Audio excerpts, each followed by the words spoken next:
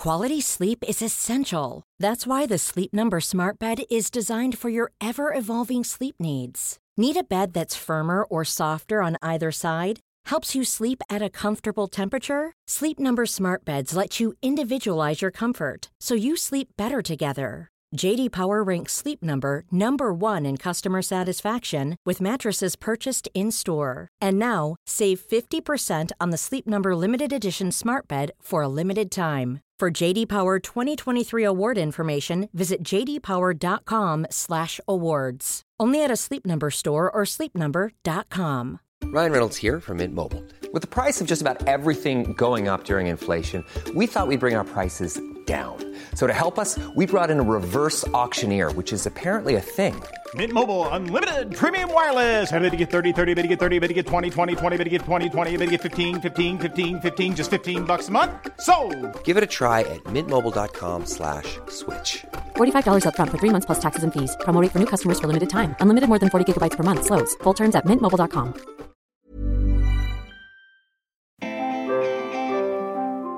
Hi everyone, it's Helen Tuffer from the Squiggly Careers podcast. Hope you're well. Today I'm not going to be joined by Sarah because this is another of our Ask the Expert episodes where I'm going to be talking to Mo Gawdat on the topic of happiness. And if you're not familiar with Mo's work, let me tell you just a little bit about who he is and what he's done and what he's doing now before we get into our conversation on happiness. So Mo's career has really largely been as an engineer. He's worked for lots of different tech companies. So he's worked for IBM, he's worked for Microsoft, and he's also worked for Google, where he led Google X, which I think is such an exciting part. It's like an innovation part of Google. And despite having such an amazing career, to be honest, some of the things that he's done, what he started to realise is that he was becoming more and more disillusioned with his career, and that success, as we often hear, success didn't also equal happiness. And at the same time as he was becoming more disconnected from his career, he was also experiencing personal devastation. His son, Ali, died in 2014. And it really made Mo question what it meant to be happy, what happiness was.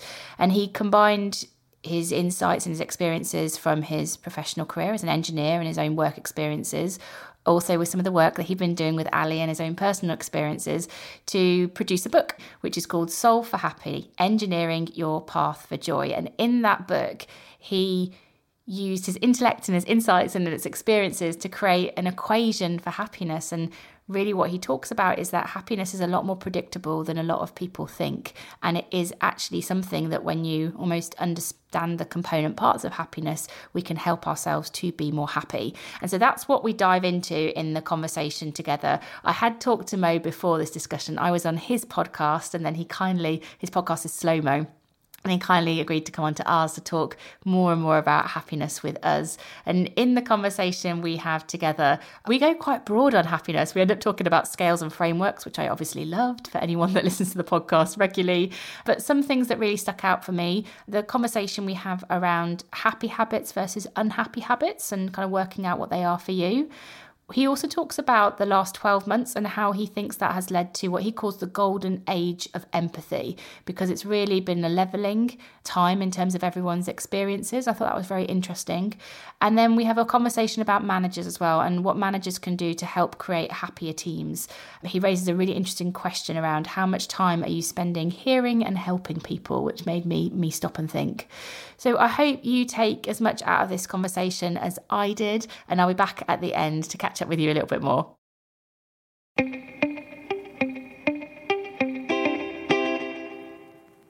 Mo, welcome to the Squiggly Careers podcast. Thank you. It's been wonderful to finally do this after you came on my podcast, which was super popular. So I'm very grateful to have the chance to be with you. Today, we're going to talk about happiness, big topic, happiness in relation to careers. And I want to start with the happiness equation that you have created in your book, Solve for Happy, and maybe just introduce people to what that equation is, just as a starting point, and why we need an equation for happiness. I think I'll answer the second first. Why do we need an equation for happiness? In the modern world, they confuse us and make things look so complicated. If you look for a personal trainer in your neighborhood, there will be a million of them saying, the only way to get fit is my way. Truth is, the only way to get fit is to eat healthy and work out 3 to 4 times a week. And so one of my tasks when I tried to write about happiness was to tell people it's a lot more predictable than you think it is. It's not that very complex, never manageable, elusive feeling that you'll get every now and then and you'll never figure out why. It actually is so predictable that it follows an equation. And it actually is so predictable that, like fitness, if you make it your priority and go to the happiness gym 3 to 4 times a week, you'll be happier. Now, the equation is your happiness is equal to or greater than the difference between the events of your life and your hopes and expectations of how life should be. And actually, when you really apply the equation to your life, you'll realize that there was never a moment in your life where a specific event made you happy or unhappy.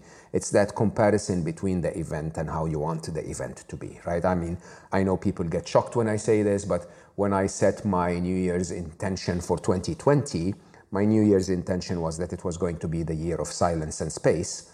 And so I can guarantee you lockdown didn't upset me at all. It's like, wow, like the world provided. I wanted silence and space, and now I can be locked down in my own private, sort of almost like a monk retreat. I treated it that way. I was looking for a monk retreat, and I received a monk retreat. Not saying it's a wonderful thing to have COVID or a pandemic or the lockdown, but even an event like that, in comparison to how I wanted life to be, made me happy. I wanted life to lock me down, and I ended up being locked down. You got that. So events versus expectations, and then thinking about that in the context of your career. When I was reading your book and I thought about that equation, I think a lot of people's expectations of their career is that if they show up and work hard, they go up the ladder. You know, a lot of people kind of think, well, that's the job to be done. You know, I work hard, and if I do that, then good things come. And those good things in a traditional career look like promotions and pay rises and all those signals of success.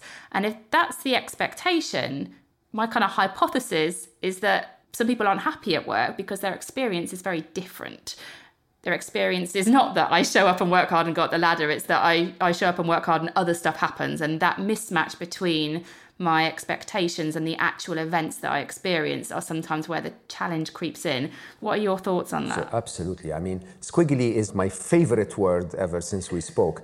No, but I also think that careers are not linear at all. I mean, if you look at any person's career, stagnant for a very long time, and then whoops, it goes up, or whoops, it goes down. And sometimes your career just goes 2 steps down and then it goes up again. And, you know, it's just like a seesaw, really. It's not a linear progression at all. And I think if the expectation, like most of us were taught, you know, if you're a superstar, you get promoted every 18 months. That was my original.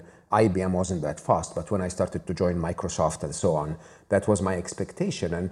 And the truth is that's not necessarily true. And by the way, promoted is not necessarily good. And, you know, sometimes they don't promote you, so you get upset, and so you go somewhere else. And when you go to somewhere else, it becomes the best career move of your life. I think that's the first missed expectations. I think the second missed expectations with careers is what I call the middle age crisis. And that's the truth of careers, that even if your career goes incredibly well and you get promoted every 18 months and you make a ton of money and you buy that fancy BMW and do all of that stuff, eventually, more of us than not end up at a point in our life where we go look back and say, so this is what I dedicated 20 years of my life to? It's not at all what I wanted it to be. It's not at all what deserved an investment from me in the first place. And mostly, many of us will look back and say, it didn't work exactly like I wanted, but it wasn't even what I wanted in the first place. And I think that's the biggest missed expectation in careers. And when that time happens, you could probably fix it, and many people do, but 20 years have gone by. And I think the question really around happiness in careers is not how you're doing it, but it's more, what are you doing? What are you giving your life to? This is, you know, at least 8 hours of your day, most of your mental attention during the work week. Are you putting that in something that you enjoy, that you love, that makes you happy? Are you putting it with people that make you happy? Or is it just that obsession of, I want to climb that ladder, I want to climb that ladder, when it's the wrong ladder? So I have a scale as you're talking, this like scale that's emerging in my head, I think in frameworks and things, Mo, so forgive me for that. But in this scale, at one end of the scale, I'm just going to call this the happiness scale. And then I'm going to ask you a question about it. But at one end of the scale, I have like euphoria, like those moments of this is amazing and it's never going to get better at this. And then at the other end of the scale, I have settling, where you're like, I don't know, and you're compromising yourself and you're settling and you're just sort of maybe a bit stuck in where you are and you don't move. And then in the middle, I have contentment, which is where you say, I'm happy where things are. And I feel that listening to you, the aim is not for a life full of euphoria and hedonism, because maybe you're always going to be chasing that and you're always going to be disappointed. The aim is for a career and a life per se, but a career full of contentment where you're like, I'm happy. I've done a good job today. I've done good work and I am happy with the impact that I've made. But I worry that is a really hard line to find. And that probably looks different for all of us. But I worry that some people will almost question themselves and go, but am I settling? Am I contented or am I settling? And should I be searching for those euphoric moments as well? Can you see the spectrum I'm trying to create and the challenge that it might exist? Can we make this a little more two-dimensional than one-dimensional? Yes. So on one end of the x-axis is depression and the other end is euphoria. Let's look at the y-axis, where on one end it's totally me, and on the other end, it's not me, okay? You know what? You can be very successful having a career as a belly dancer. If that's not what you like in life, what good is it to be successful? What euphoria does that bring? The interesting thing is that we live very unbalanced lives. I'll give you a very, very career-focused example. Most of us work in big cities to make more money than we would if we worked in a smaller city, so that we spend it on living in big cities. To me, if you ask me, a lot of people, when COVID and lockdown started to happen, started to ask themselves, can I have a life that is closer to nature, maybe? Can I move to a place where my kids have a space outside or whatever? In most markets around the world, the real estate prices of houses a little further from the city grew, while real estate prices inside the cities started to drop a little, or rental prices, because the economic purchasing power declined. The question of euphoria, if you ask me, is not really euphoria. I call it the state of escape. The simple example is, remember the days when we actually went to the office and it was very stressful and commute was horrible and so on. And then it's Friday night, and what do? You go to the pub, you have a couple of pints, you drown your stress into a few laughs, and then you're trying to find happiness that way, okay? Is that called happiness? I don't think so. It's called escape. It's basically telling your brain, let's not think about those things that are upsetting us. Let's think about the things that we can do, gaining whatever it is that we've gained after being upset. And what happens is you wake up on Saturday morning, hangover and the same problems, you're stressed again. Interestingly, however, some people go to work, they meet with wonderful people, they do something they're passionate about, they believe in it, they do it really, really well. And so they don't have that Friday night problem. They actually may go out with their colleagues just because they're wonderful people, which is a better life. On that state of escape, we continue much, much further. So we make more money than we need by working too hard, more than we need. And so what do? We spend that money on a vacation for 2 weeks so that we can actually go back and continue to make more money than we need, and it's an interesting question. So in my view, euphoria, true euphoria, is for me to do exactly what I love. Because if you really think about it, each of us lives 3 billion heartbeats, which normally, by the way, in the old days would translate into around 40 years of age. Now, with advancements of technology, we live 6 billion heartbeats. Believe it or not, between you and I now, every minute that passed, you wasted 70 of those, right? When you sleep, you waste 70 by 60 by 8 hours a day. And all of those moments that you're stuck at work is the majority of those heartbeats. And the question is, while it appears to be a lot of heartbeats, how are you spending every one of them? How is now for you? Because between you and I, if now is not amazing, why are you living it? Then we think from a point of view of fear and lack. It's like, hey, but it's a job. No, it's not. There are so many jobs out there that may pay you £100 less, but make you 100 times happier. Have you looked? Are you aware if they exist? Are you even aware of what Becky has told you she really wants? Have you ever sat down honestly and told yourself, maybe this is not for me? If I had to dream, what would be for me? I want to be X, Y, and Z. All right, go. Do 7 months of training or education and then apply for a job. And then 2 years later, you'll find what you love. Do you think if people feel like they're compromising their career at the moment because as a result of COVID, maybe the job that they were doing has changed or been taken away, and due to personal circumstances, they've had to take a different job so that they can afford their rent, support their family, all those kind of things. Do you think they can still find happiness in those choices, even though they might feel like they've compromised their career? No, so desperate times call for desperate measures, right? As I said, your career is never linear. Never linear. So sometimes you'll take a couple of steps down and sometimes you'll take a couple of steps up, and it's never really just the smooth line of growth, right? The question really is a question of awareness.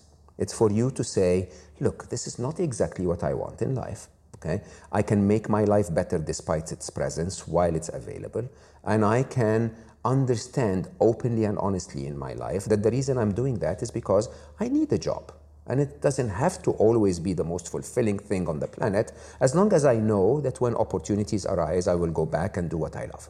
And that kind of balance, if you want to call it wisdom in careers, is very important. One of the most important career moves of my life was, I was in my Microsoft years and I was used to move every 18 months. I was doing so well and growing the business so well. And then my boss, when I went to him 12 months into a job and said, I have 6 more months to go in this job, he said, can you give me another year? And I was like, of course not. Superstars, they don't do 18 months. And he said, I'll make it up for you. Just give me 1 more year. Best year of my life. You know why? Because I had to clean my own shit. For the first time in my life, I actually learned to execute businesses that actually succeed. And yeah, it took me a year more, but it was important as a learning opportunity for me. It took me a year more, but a year is nothing in a career. And when you really start to think about life that way, there are sometimes things we have to do, even though they're not the most amazing.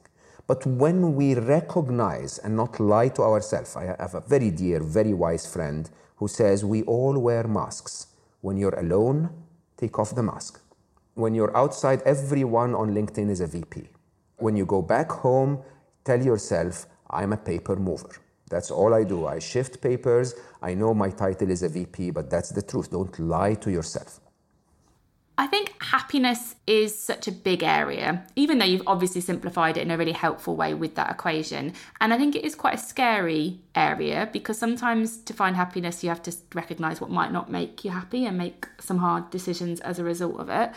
Are there any things that you can do on a daily basis that almost help you to make happiness practical and realistic and reach contentment and maybe euphoria, the doing what you love bit over time? Yeah, so I believe that the top 2 things to focus on are, one is to understand that happiness is the absence of unhappiness. It sounds like a very simple statement, but I'll say it again. Happiness is the absence of unhappiness. Okay? So there is nothing you can do to be happy, which is really, really quite interesting. The only thing you can do to be happy is to stop being unhappy. If you stop being unhappy, what's left behind is happy. So your natural default state is happy. The first exercise you have to do is to cleanse your life. I ask very frequently, what's making us unhappy?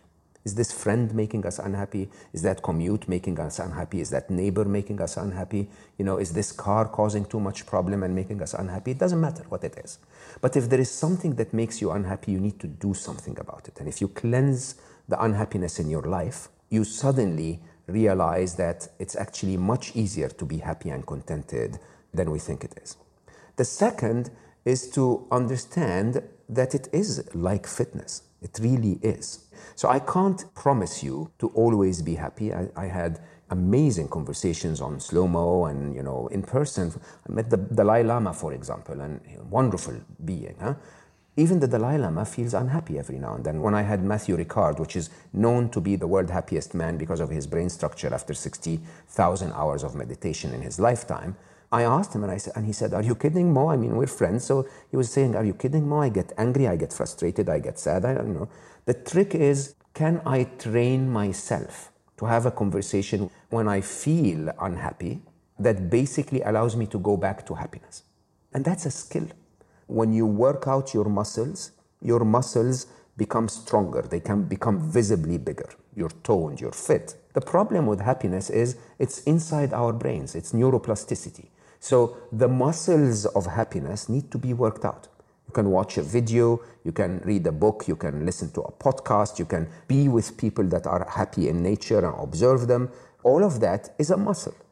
If you go to the gym and lift weights all the time, you're going to look like a triangle. You can see it visibly.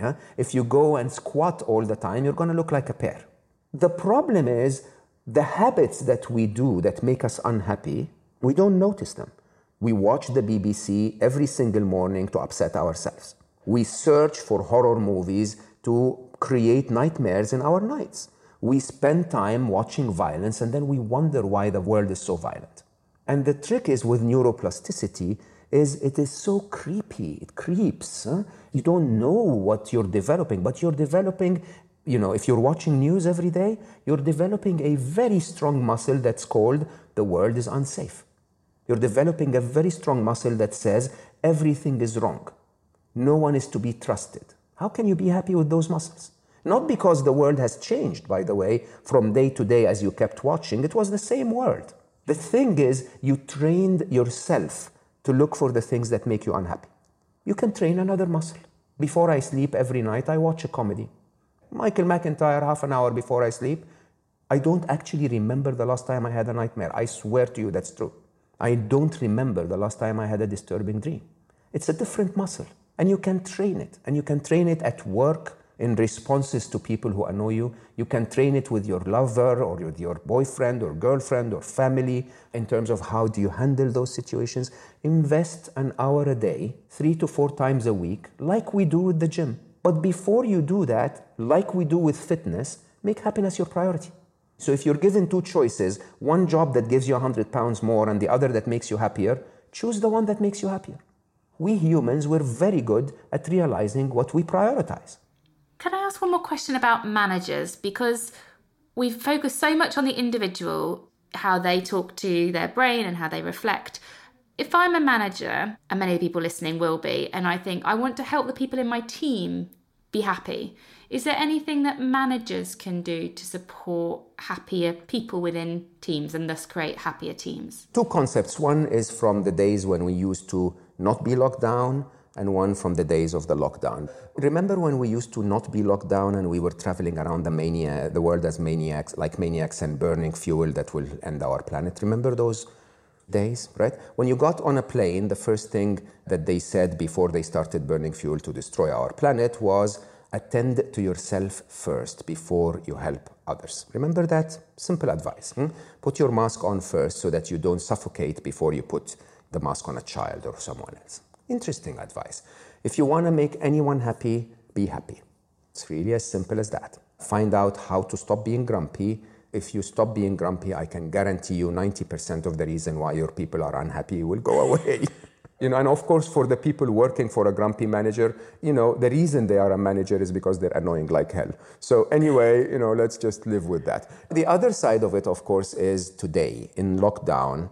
I will say openly, no event in my lifetime has ever unified humanity as what we're going through. And it's quite interesting because I call it the golden age of empathy. So what we have now in a hyper-masculine, sadly work-driven environment, we have prioritized our masculine brain. We have prioritized linear thinking, doing an achievement, prioritized strength and competitiveness and all of those weird traits. And we stopped in the work environment, we downplayed feminine traits such as empathy. By the way, other traits are incredible. Creativity, intuition, empathy, inclusion, all of those are all amazing traits that are on the feminine side that we actually don't prioritize at all at work, and we should. But that one trait that triggers all of them is empathy. It's that I'm not a single being against the rest of the world. It is I feel what others are feeling. I'm included as one of them. And in the times of lockdown, for some amazing reason, empathy became a natural state of being. Because you know what? Empathy is feeling what others feel. So you wake up every morning and you feel lonely. I guarantee you most of your friends are feeling the same way. You get on a Zoom call and you feel it's more difficult than face-to-face. Everyone on the call feels the same way. You actually now naturally feel what everyone else is feeling. Now, the problem with empathy is that if you're empathetic in a negative environment, it kills you. It really drains you because it's negative after negative after negative. And what I'm suggesting for people is turn empathy into compassion. Compassion, interestingly, again, is the masculine side of empathy. It's taking action based on your empathy. It's to refuse to have someone feeling negative without doing something about it. So if you turn your empathy into compassion as a manager, suddenly you are no longer waking up every morning and saying, I am alone, I am stressed, I am, facing difficulties working on Zoom, I'm working extra hours, and my people are annoying me. Instead, you will say, every one of my team is going through this. Can I make it easier for them? Can I make it easier with a joke? Can I make it easier by making the meetings shorter? Can I make it easier by acknowledging that some of us are carrying little children and some of us are maybe locked down in a small place or whatever that is. And when you start to get that into your mode of operation, that I am not a slave driver who's supposed to make those people build the pyramid, I'm an enabler that would allow those people to invent the iPhone.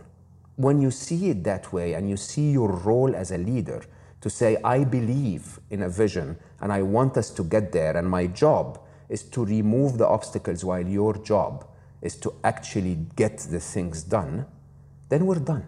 When I hired anyone, I hired very senior people. I had managers of managers of managers reporting to me. When I hired those people, the first meeting we had was the most important but easiest meeting ever. It was the meeting of truth. I sat them down and I said, I don't do things. It's not my job to do anything. You are my job. I will care for you. You will care about the business. Not in an arrogant way, that's the truth. My responsibility was not to develop a spreadsheet anymore. My responsibility was not to go and sell anymore. There was someone in my team that I trusted to do that. And if I didn't help them do their job, why would I need them in the first place? It's an interesting question, I think, for a manager to reflect on. How much time am I spending hearing what's going on with people? And how much time am I spending helping people to do their job in the way that works for them? I think if I reflect on my time as a manager, and if I'd looked at what percentage of my time was I hearing, i.e. listening, and what percentage of my time was I sort of directly helping people to do their job. And so a final question for you. I sometimes wonder whether this is the hardest question of anyone's we ask. And it can be related to happiness or it can just be something else that's helped you. But we always ask our guests for their best piece of career advice. And so if you were going to share something with our audience, what would your best piece of career advice be, Mo? Work for the universe so that the universe helps you out. Simple as that. I don't know if you believe in that, but I have no scientific proof of that. Most of my work and writing and speaking and so on has equations and quantum physics and theory of relativity to prove things like death and so on.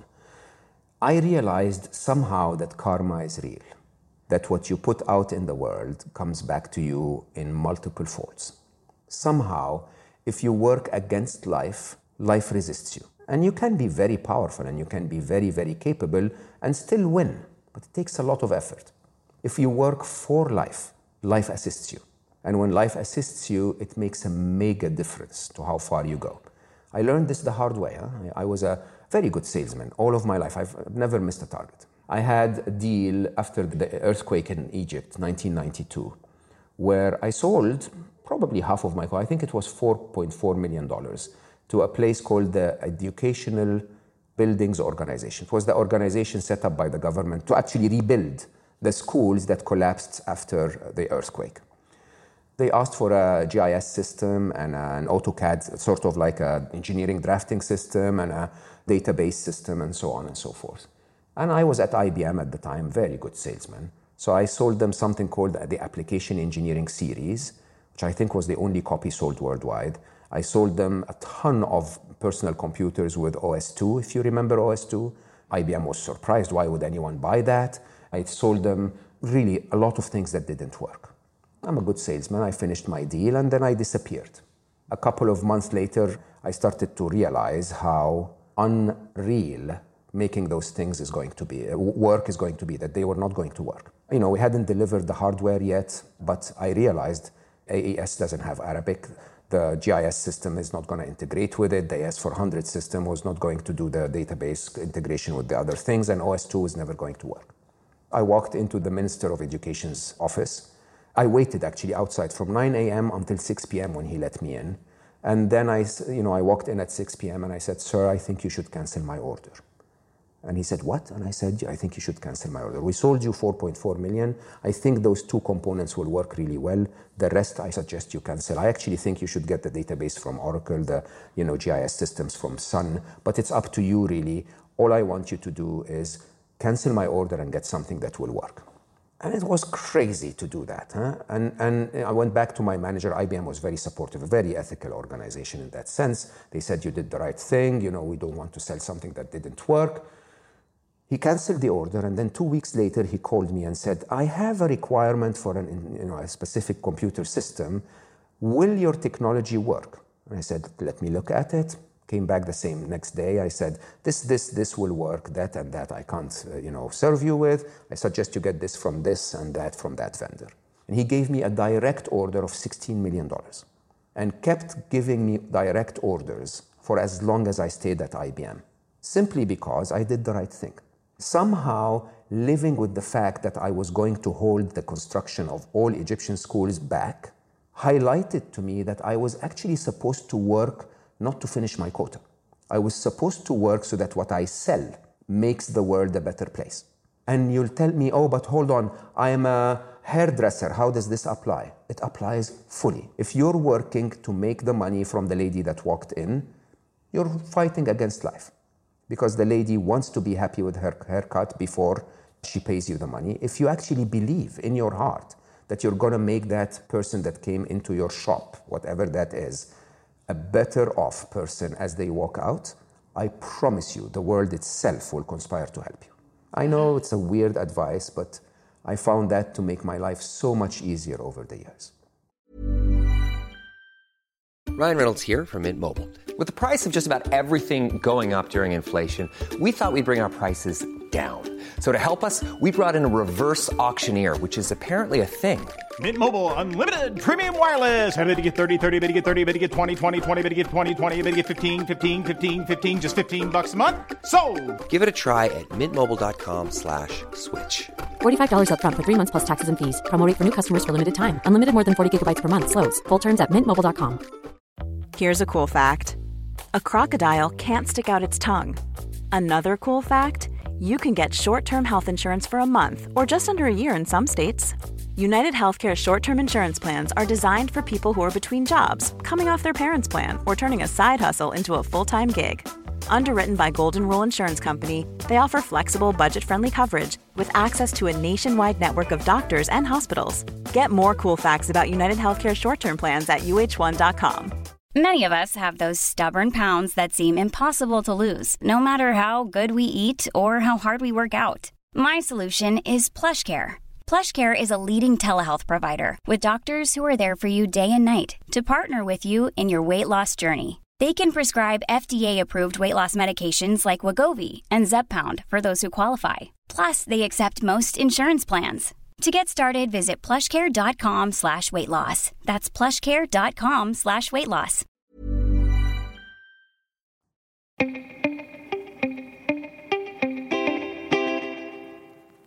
Thank you for listening to the conversation that I had with Mo. I hope you found it insightful. One of the quotes that will definitely stick with me from the conversation is that happiness is the absence of unhappiness. Cleanse your life of what makes you unhappy and it's much easier to be contented. Really made me stop and think about focusing on what makes you unhappy rather than always on this quest for happiness. Would really love to know what this conversation made you think and how it made you feel. Please do email us and let us know. You can do that at helenandsarah@squigglycareers.com, or if it's easier and quicker for you, we're pretty responsive on Instagram. That's just @amazingif. And next week, Sarah and I are back together. We're going to be talking about how to be a meaningful mentor. Mentoring is a topic that we covered almost 200 episodes ago, so back on episode 18. Then we talked about how to find a mentor. So really this is the other side of the conversation. That's like, if you've been found, this is how you can be a meaningful mentor. So really looking forward to talking to Sarah about that, and hope you'll join the conversation with us then. As ever, if you enjoy the podcast, please do rate, review and subscribe. It really makes a difference to our ability to reach and help other people with their careers. So that would be a brilliant thing to help us to do. But otherwise, we'll leave you to your week and we'll be back talking with you very soon. Bye-bye, everyone.